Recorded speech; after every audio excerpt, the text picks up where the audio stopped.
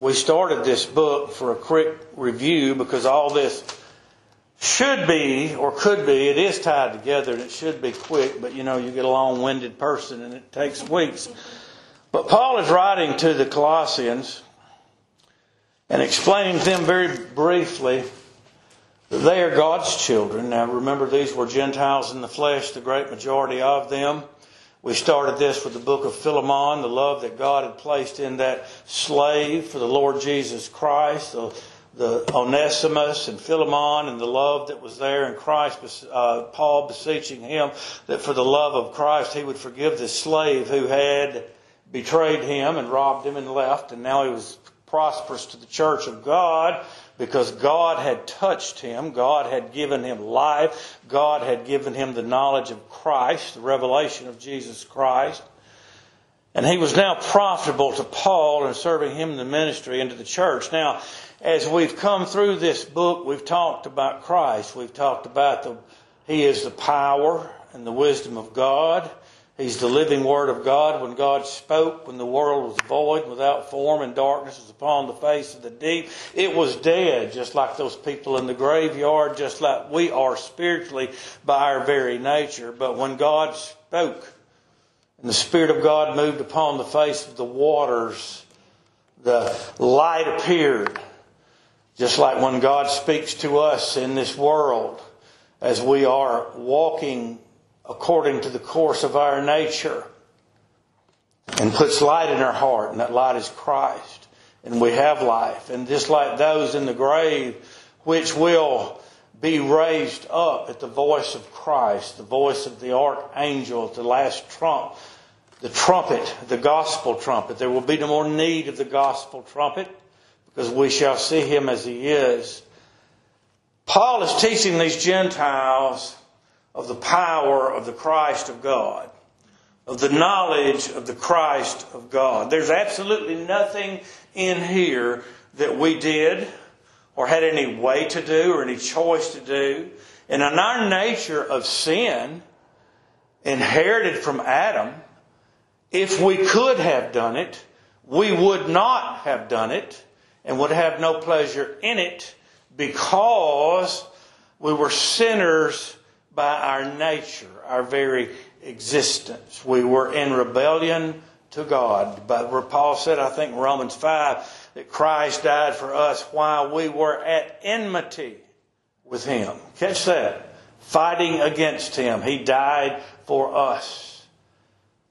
Paul has taught them how Christ, the power and wisdom of God, that God spoke the world into existence, Genesis 1:1.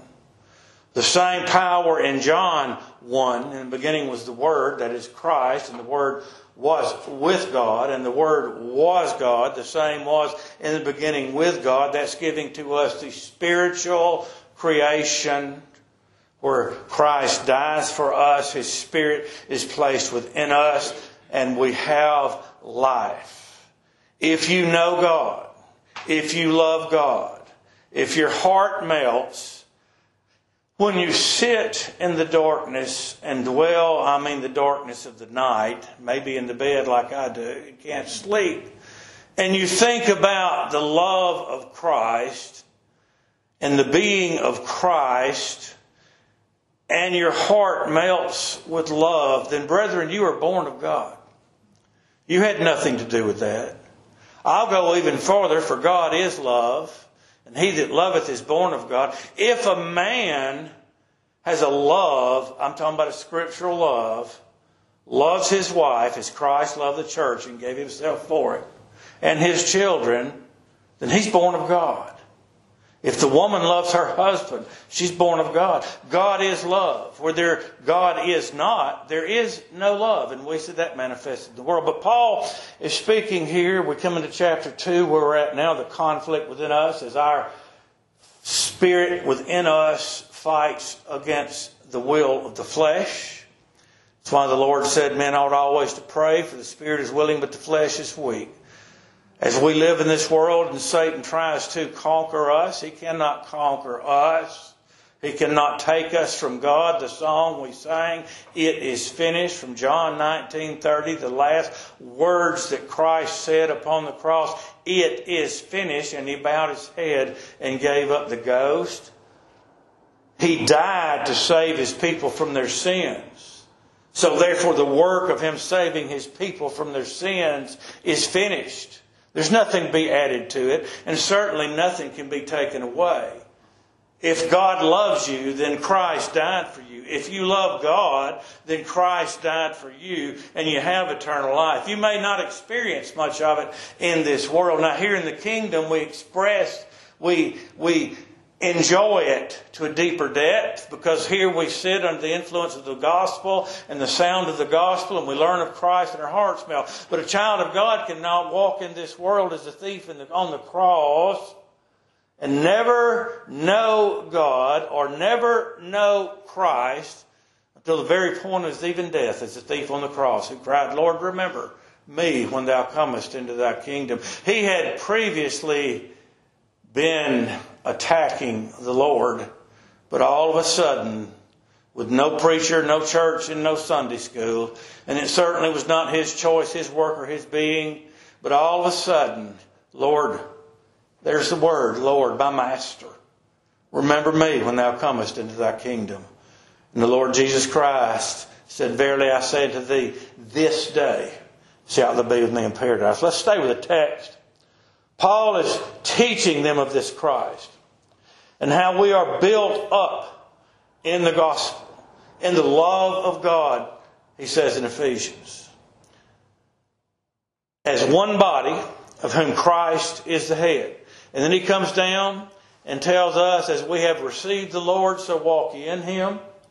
Well, we've already proven the fact in this short of time that we're dead in sin and we're at enmity with God. So we cannot make a decision to receive the Lord in the way the doctrine of the world teaches you. So what does the word receive mean? It means that you lay hold on Him as a family member in great love and affection. You cling to Him. We go to the Old Testament. We see where Jacob wrestled with God. God changed his name to Israel. He grabbed hold. He would not let go. When God hath given us life, and we understand and we hear the gospel, and we grab hold of Christ, and we refuse to let go, because He is our only hope. He is our only help. He is our Creator, our Redeemer, the love of our life, and our life eternal. So as we have received Him, we've been born of the Spirit, and we lay hold on Him. Remember, life must precede action. We first must be alive before we can hear His voice and know Him or see Him. But Paul comes on and he says to turn away from the philosophies of the world, the religions of the world. These are Gentiles. On one hand, they had their Gentile idols, the household gods, the national gods, and all of these things they prayed to continuous daily, which did absolutely nothing to save them eternally or temporally in this world. It did them absolutely no good. They made them with their hands and overlaid them with gold or silver or whatever the case may be. They had power over their gods. I thank God for the knowledge of Jesus Christ. I cannot approach unto Him in my sinful condition that I am by nature. It is God who created us both physically and spiritually. It is God who loved us. It is God who has saved us. God without beginning, God without ending, God who is here with us today. And Paul tells him about this, and he talks about Him being the fullness of the Godhead bodily in the works of the Lord Jesus Christ and in His person as a man born of a woman. Catch that. God can't suffer. Christ suffered. He was all man and yet all God. The very Son of God. He had no father earthly. His father was God. Therefore, He had no inherited sin. His mother was a virgin. She had not been corrupted by man. Therefore, his birth was pure. He is the fullness of the Godhead bodily. In him, we saw him give life, give hearing, give sight, cause the lame to walk, calm the seas. In him is manifested the fullness of the Godhead bodily. We could go on, but we've already done this. We're getting to the point of where we should be today. And he says, you're complete in him. He's the head of all principality and power. And I'll say this before moving on, going back to Hebrews 2. Christ, in laying his body down, my goodness, the Jews expected him to come and fight with an army, but in the brilliant wisdom of God, the Son of God was made flesh and laid his life down, dying the death that we were due, suffering for us, bearing all the penalty of the law for us, that we might live, and in that destroyed death, because by one man sin entered the world, and death, for that all have sinned. He died for our sins, past, present, and tomorrow. You are pure in the eye of God, and in doing that, he destroyed death and Satan and the power that the principalities and powers of darkness on this earth have over his people. Revelation 12, for the accuser of our brethren is cast down. And we talked last week about this, the circumcision. And whom also ye are circumcised, a circumcision made without hands, and putting off the body of the sins of the flesh by the circumcision of Christ.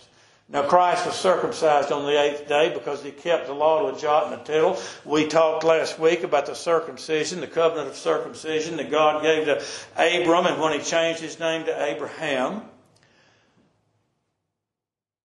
Under the law, this is commanded. Christ fulfilled the law. This circumcision is not made by hands. This circumcision, we went to Ezekiel 36. God hath taken away your heart of stone and given you a heart of flesh. There's the circumcision of the heart. And we talked about the Jeremiah 31:31. That the day would come that God would make a new covenant with the house of Israel. That plainly means his people. And that he would write his law upon their inward parts. Christ is the law of God. He fulfilled it. He's the testimony of God. He writes Christ on our heart. How do we know God? By revelation. I'll make this statement again and hopefully move on. Peter, the Lord, Matthew, I think 16. Whom do men say that I, the Son of Man, am? Elias, John the Baptist, one of the prophets. But whom think ye that I am? And Peter said, thou art the Christ, the Son of the living God. Pay attention to what the Lord told him.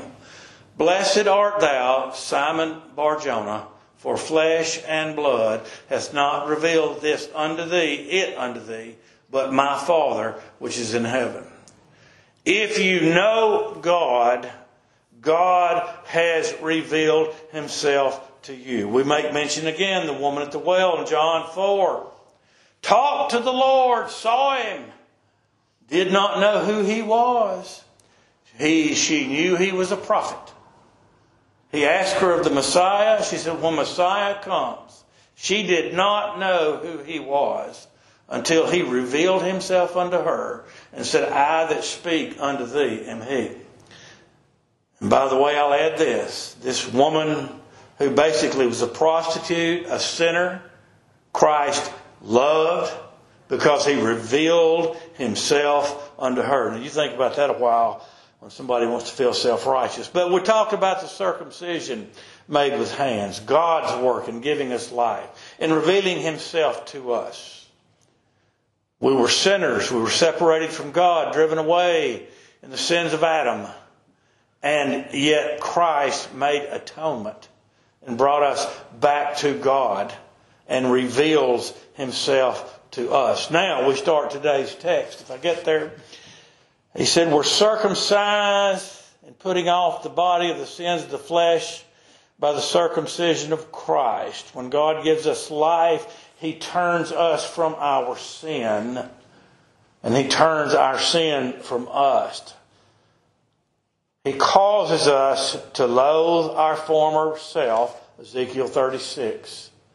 And we look to Christ and we strive, even though we fail greatly, we strive to follow the Lord. None of us will attain perfection in this world until this body is laid down, for this body of flesh is still a body of sin. And then he comes on and says, buried with Him in baptism. We're buried with Christ. We spoke last week from 1 Peter 3. Speaking of Christ, I told you we pick up here again today, but I had to get to this point. He talks about Christ suffering for sins, the just for the unjust, Christ, to crucify Him, the Jews cried out, release unto us Barabbas. Barabbas, a murderer, guilty of sedition, a malefactor, that represents us. Christ died for the ungodly, those that He loved. I'll say this, if Christ died for every son of Adam, then every son of Adam will be in heaven in immortal glory, but we know that is not the case.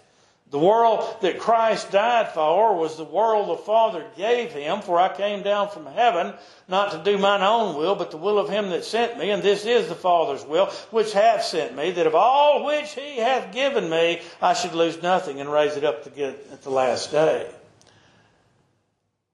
Stay with the point. Baptism. He speaks of baptism being in water, fully immersed. It shows us we're showing our faith in Christ by going into the complete submersion in the water. Showing us that Christ died and entered into the grave for us. And when we come forth, it represents our faith that Christ came forth from the grave. 3 days and 3 nights.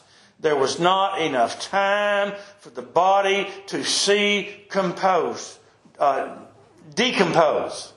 Decomposition, that's the word I wanted. And He came forth. Baptism is the answer of a good conscience toward God. There is a saving in baptism.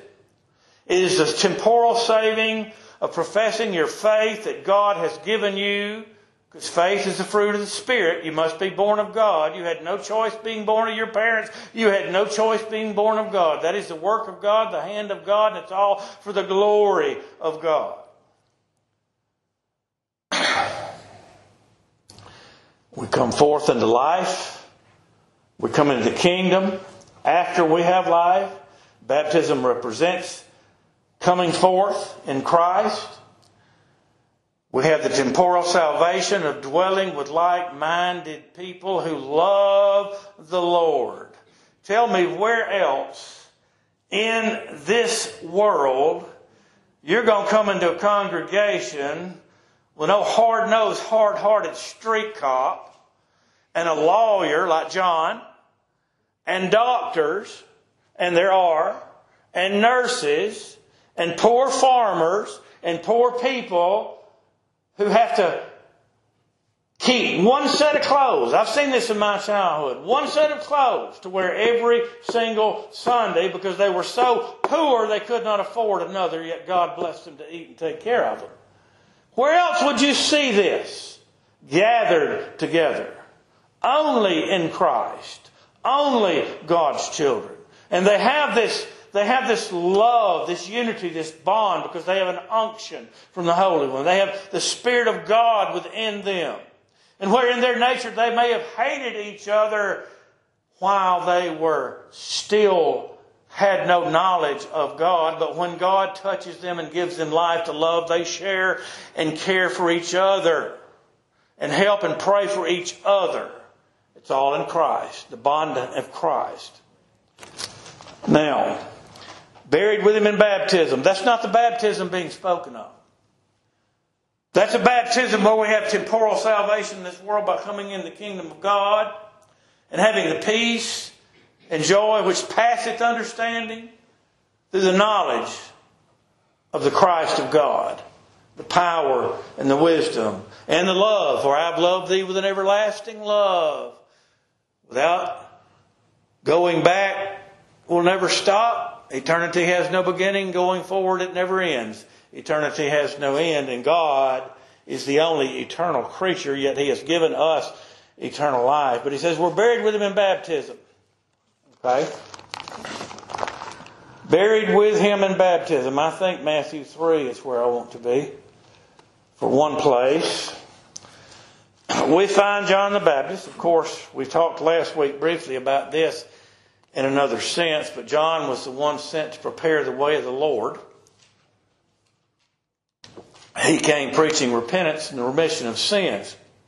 And the children of God would come down to the River Jordan and be baptized of Him, confessing their sins. Let me make a point here.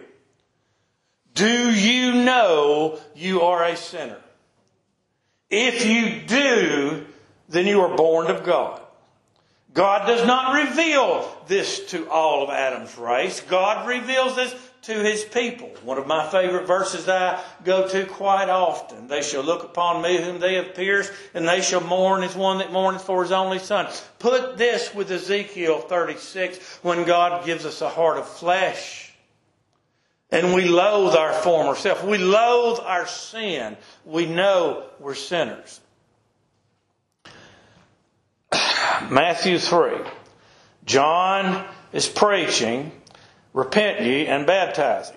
Well, here come the religious elite of the world who occupied the religious capital of the world, the temple in Jerusalem, because it was the law service that God gave to Moses.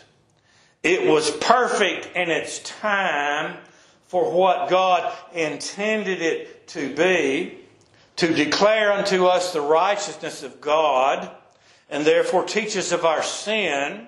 We were kept under the law until grace appeared, and through grace you can see your sin, that only Christ could keep the law, and He did, and only Christ could fulfill the law, and that is finished. But John is preaching to these, I'm going to use the word self-righteous Pharisees and scribes, Sadducees and scribes. You see, going through Scripture, they robbed widows' houses. They worshiped the temple and the gold and silver in the temple more than the temple of God itself, which is to represent where God dwelt. And they came down to the river because, quite frankly, they're getting a little worried because this is going on. John is baptizing. Christ is coming. They rejected Him, and they hated Him without a cause because everything they had was going to be taken away. All their power, all their fame. Can we see that today in other areas of life and religion too? But John is preaching, get on my point. The Sadducees came down to him, the Pharisees. The Sadducees did not even believe in the resurrection of the dead. And John looked up and saw them and said, "O generation of vipers, snakes." Do we see the snake in the garden and begin to wonder whose children they may be? Who hath warned you to flee from the wrath to come? This is not the eternity of the lake of fire. There is one. Don't misunderstand me, but let's keep things in text and context. This is talking about the wrath of God upon the city of Jerusalem, on those that rejected the Lord and told Pilate, "Let His blood be upon us and our children. Crucify this man Christ and release unto us Barabbas." Okay? That's the wrath, the total destruction of Jerusalem. Who hath warned you to flee from the wrath to come? Bring therefore fruits meet for repentance, and think not to say within yourselves, we have Abraham to our father. For I say unto you that God is able, these stones raise up children unto Abraham. Here's proof of the context. And now also the axe is laid unto the root of the trees. The tree of the law service is going to be cut down. Remember the fig tree which bore not fruit, and Christ touched it and it died.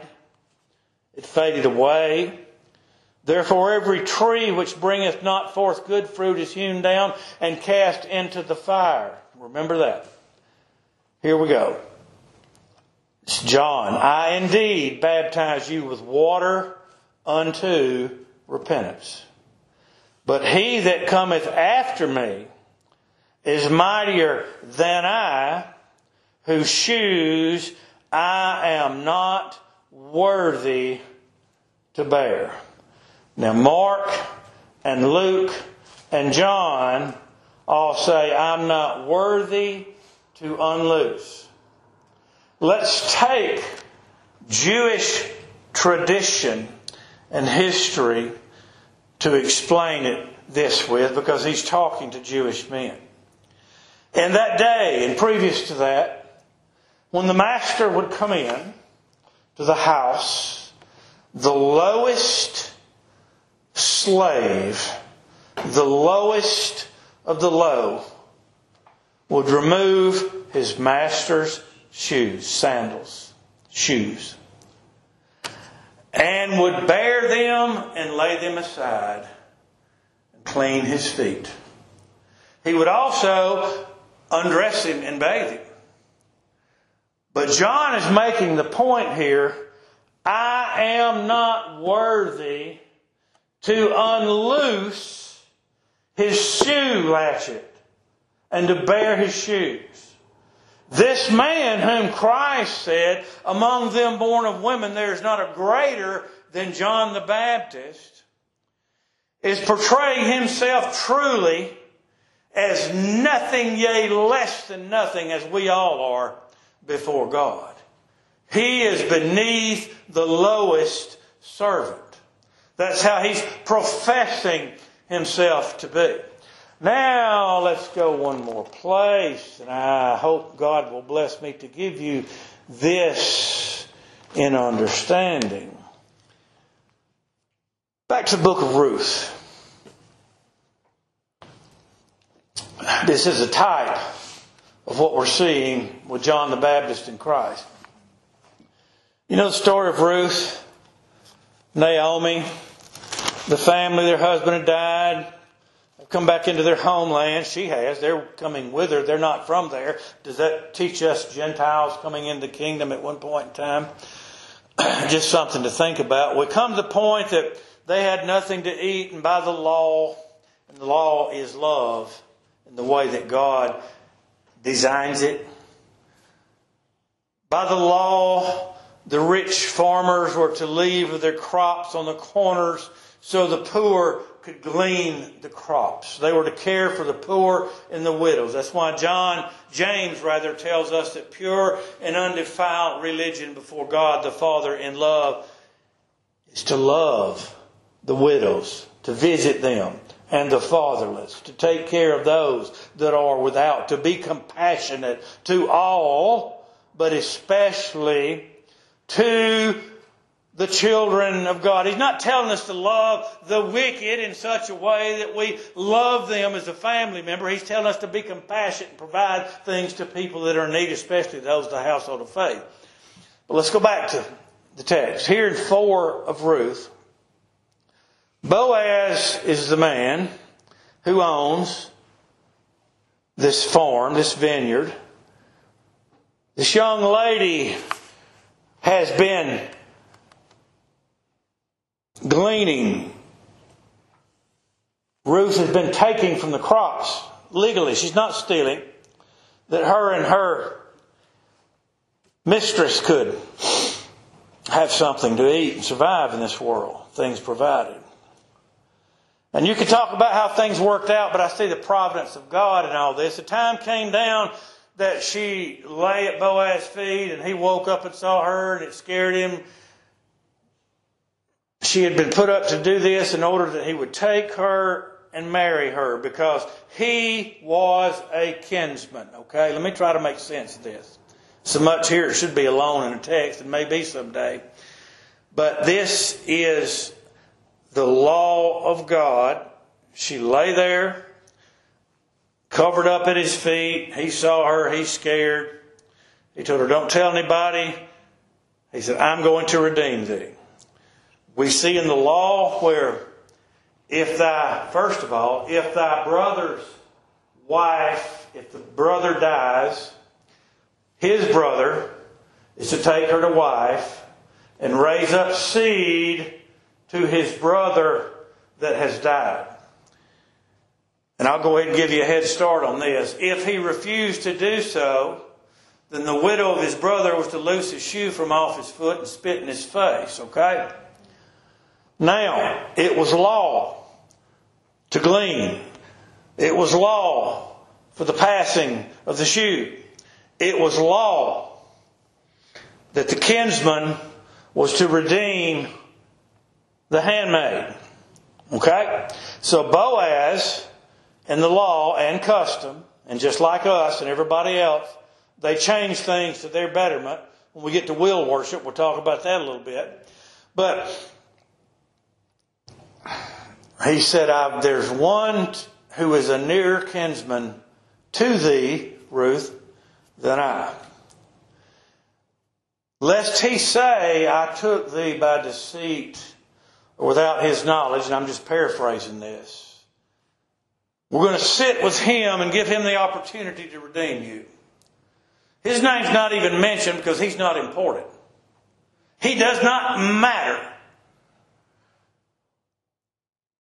Except for the point being made. Boaz sat down with him, explained to him about Ruth and Naomi. I'll redeem her. I'll redeem the property. He said, well, you have to take this handmaid also. Well, this man apparently is married and has children. Oh, I love this. And does not want to mar his inheritance. Okay? He's married. He's got children. His inheritance by the law of the Jews goes to his oldest son. He does not want to mar his lawful inheritance. Can you see the Jews looking at Christ? Can you see the Jews, religious Jews I'm talking about, Pharisees, scribes, looking at Gentiles whom they considered dogs?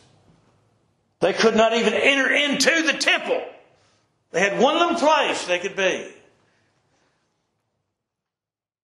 I cannot do this. It will mar my inheritance. I cannot redeem it for myself, verse 6, lest I mar mine own inheritance. And he tells Boaz, redeem thou my right to thyself, for I cannot redeem it. Now let me keep this simple and in context. He was older than Boaz. Therefore, he was nearer of a kinsman to her than Boaz. Now you go back to John.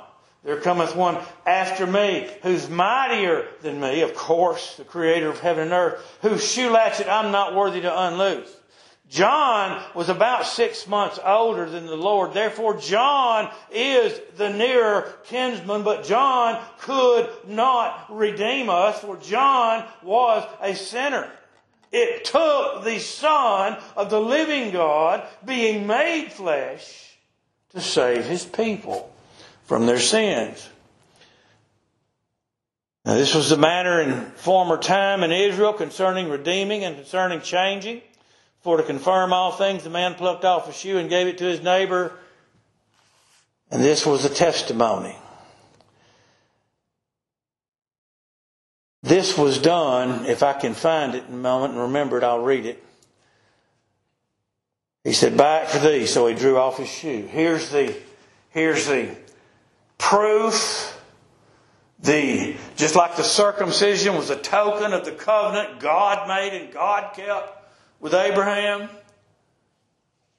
This is a token of the agreement, the bondage, the bond between them. And I'm going to catch this, verse 10. Moreover, Ruth the Moabitess, the wife of Mahlon, have I purchased to be my wife. We are the bride of Christ, to raise up the name of the dead. Oh, Lord, thank you. We were dead in trespassing sins. I inherited sin and death from my daddy. He inherited it from his daddy. And he inherited it from his daddy. All the way back to Adam, by whom sin and death entered the world.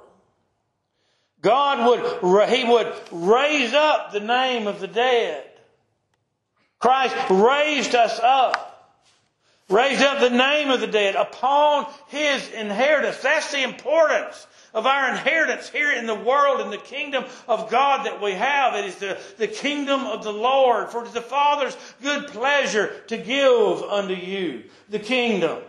Remember 1 and 13 of Colossians. He's translated us into the kingdom of his dear Son. He's placed us here. We didn't come because we had a good heart and a warm, fuzzy feeling. We came because God gave us life and God placed us here. Now you see, as he gave that shoe to Boaz and what came forth from that, and if you want to think about that, go back and read about Boaz, and Obed and David and the Lord coming from David. David the king after the Lord's own heart, God's own heart, to sit upon the throne of Israel and all that came from that, but that'll be another day. John said, I indeed baptize you with water unto repentance, but he that cometh after me is mightier than I, whose shoes I am not worthy to bear. He, here's the baptism in Colossians, shall baptize you with the Holy Ghost and with fire. There's the baptism. Paul has said, God, you've got all the fullness of God in Christ.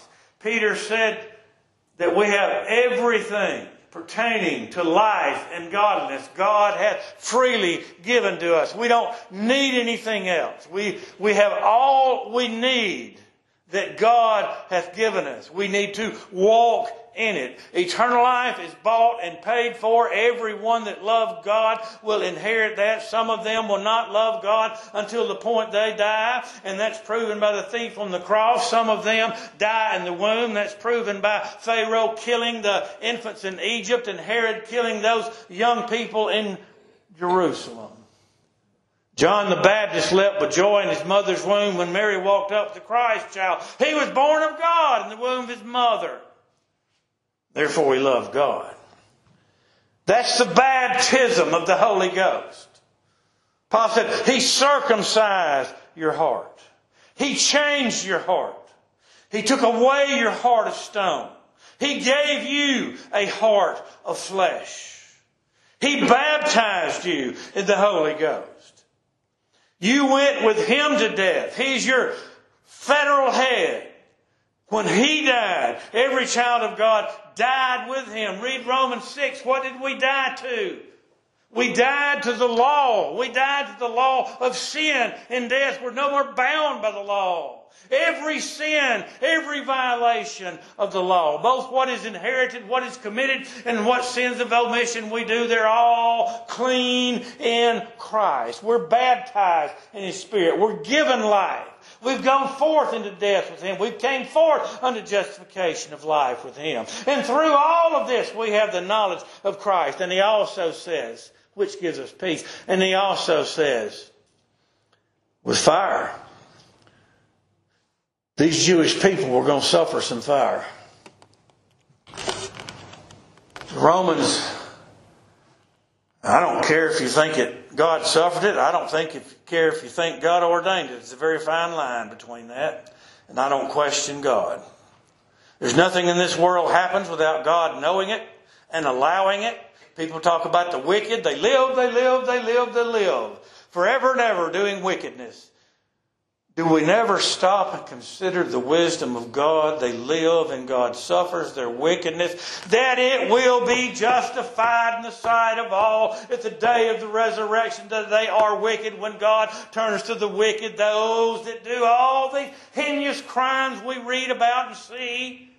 And says, depart from me into the lake of fire, the everlasting lake of fire. And he turns to the sheep, his children, and says, come, inherit the kingdom. They're justified in Christ, and they're condemned in their wickedness and their works. But to stay with the text, he shall baptize you with the Holy Ghost and with fire, whose fan is in his hand.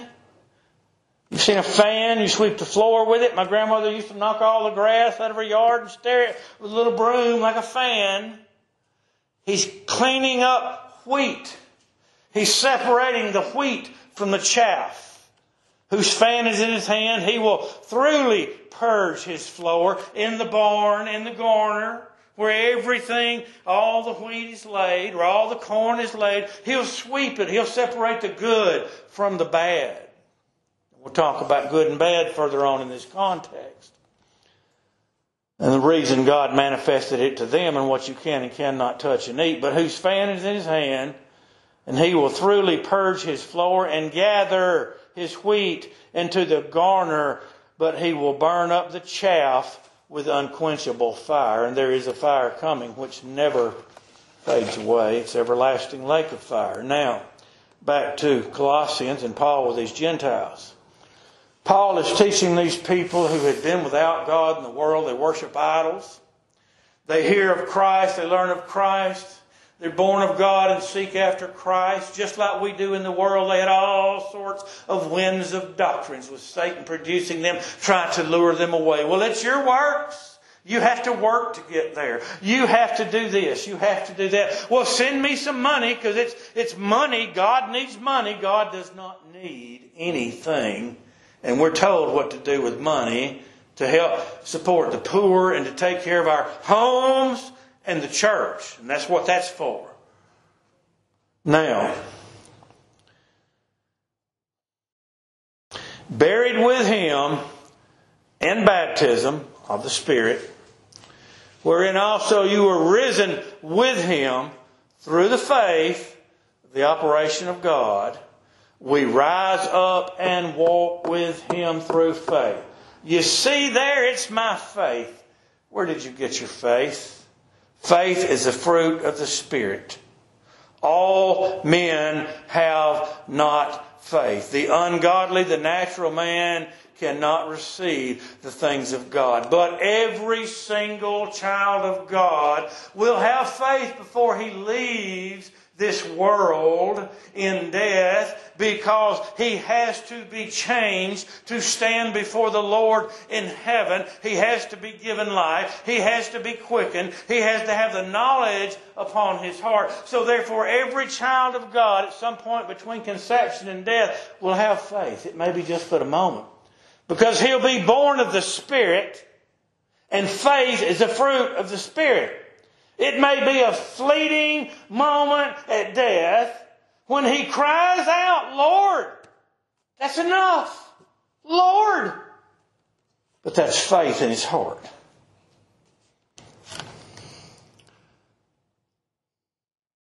And you,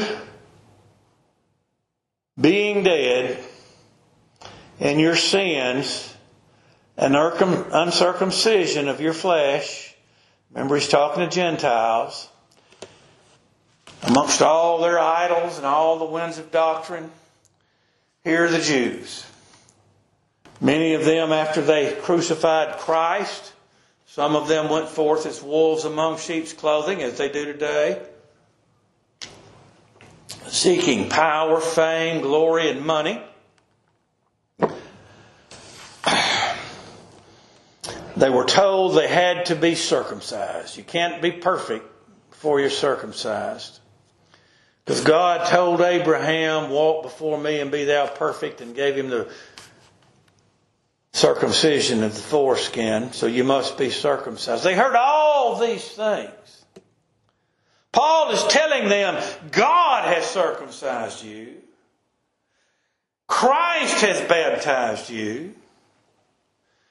You being dead, you were by nature dead in your sins.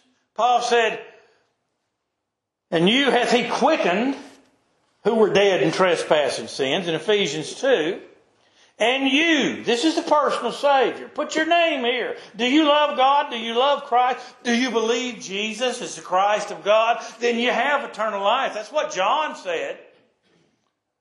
You have it already. You're in possession of it. God gave you that belief. God gave you His Spirit. God revealed Him unto you. You see Him. You know Him. You believe Him. Then you have eternal life. And you being dead in your sins and the uncircumcision of your flesh, this body, hath He quickened, given life, together with Him, Christ, having forgiven you. Watch this little 3-letter word. It entails so much. All trespasses. Past, present, and future. I was a sinner yesterday. I was a sinner when I was born. I'm a sinner today. We'll leave here. We'll get down maybe to Sterrett, and I'll have something cross my mind that makes me mad, that makes me angry, that causes me to turn in some way away from God. That's the devil and that conflict eating at me. Christ has taken care of that. I'll tell you this, if you suffer affliction like that, you are a child of God. Rejoice. Blotting out the handwriting of order. Oh, wait a minute, let me finish this. And you hath He quickened together with Him, having forgiven you all trespasses. Let me close. Blotting out the handwriting of ordinances that was against us, which was contrary to us, and took it out of the way, nailing it to His cross. Some people, and I understand that the law was given to Israel, the nation.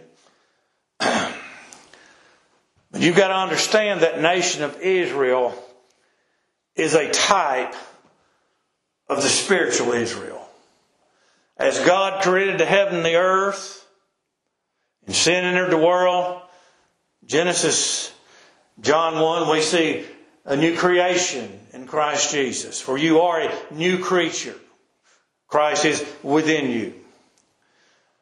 Just as we see that, the law was given to physical Israel, Exodus 19 and 20 and 21, with all of the laws and ordinances and rituals and feasts, things that we cannot do, things that would never justify us. And as you're going to see probably in the next text, things that have no effect on us at all. We are not bound to them. That was in the law. Christ has fulfilled the law to a jot and a tittle, the smallest points of language. There's nothing left out. It is finished. Blotting out the handwriting of ordinances that was against us. Why was it against us? Because it is the righteousness of God, what God is, what we are commanded to be, and what we cannot be and are not. It was against us. Remember Jeremiah, I think 6, it may be 5, where Joshua, I'm sorry. When Joshua sat there and he saw a man above him and before him with a sword in his hand, and he said, "Art thou for us or for our adversaries?" He said, "I'm the captain of the Lord's host." That was Christ. He's above us.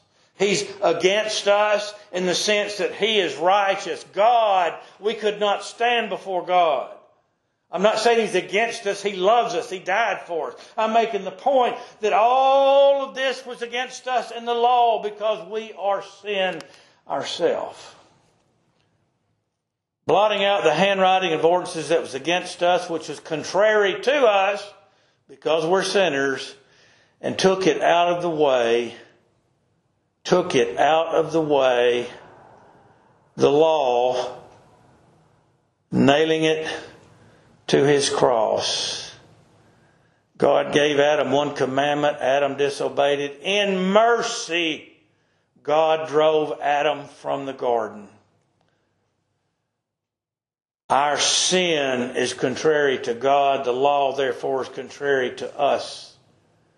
Christ took the law out of the way. It is finished.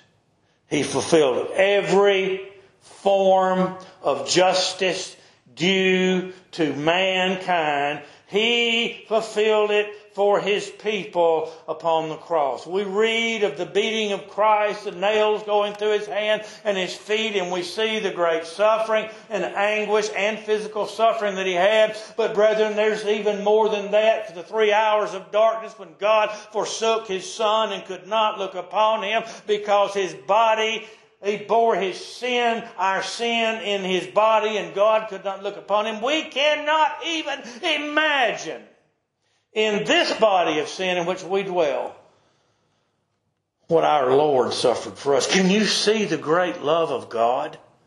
Do you love God? Do you believe Jesus is the Christ? He did this for you.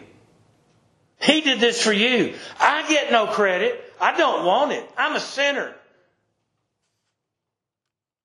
Blotting out the handwriting of ordinances that was against us, which was contrary to us, and took it out of his way, nailing it to his cross.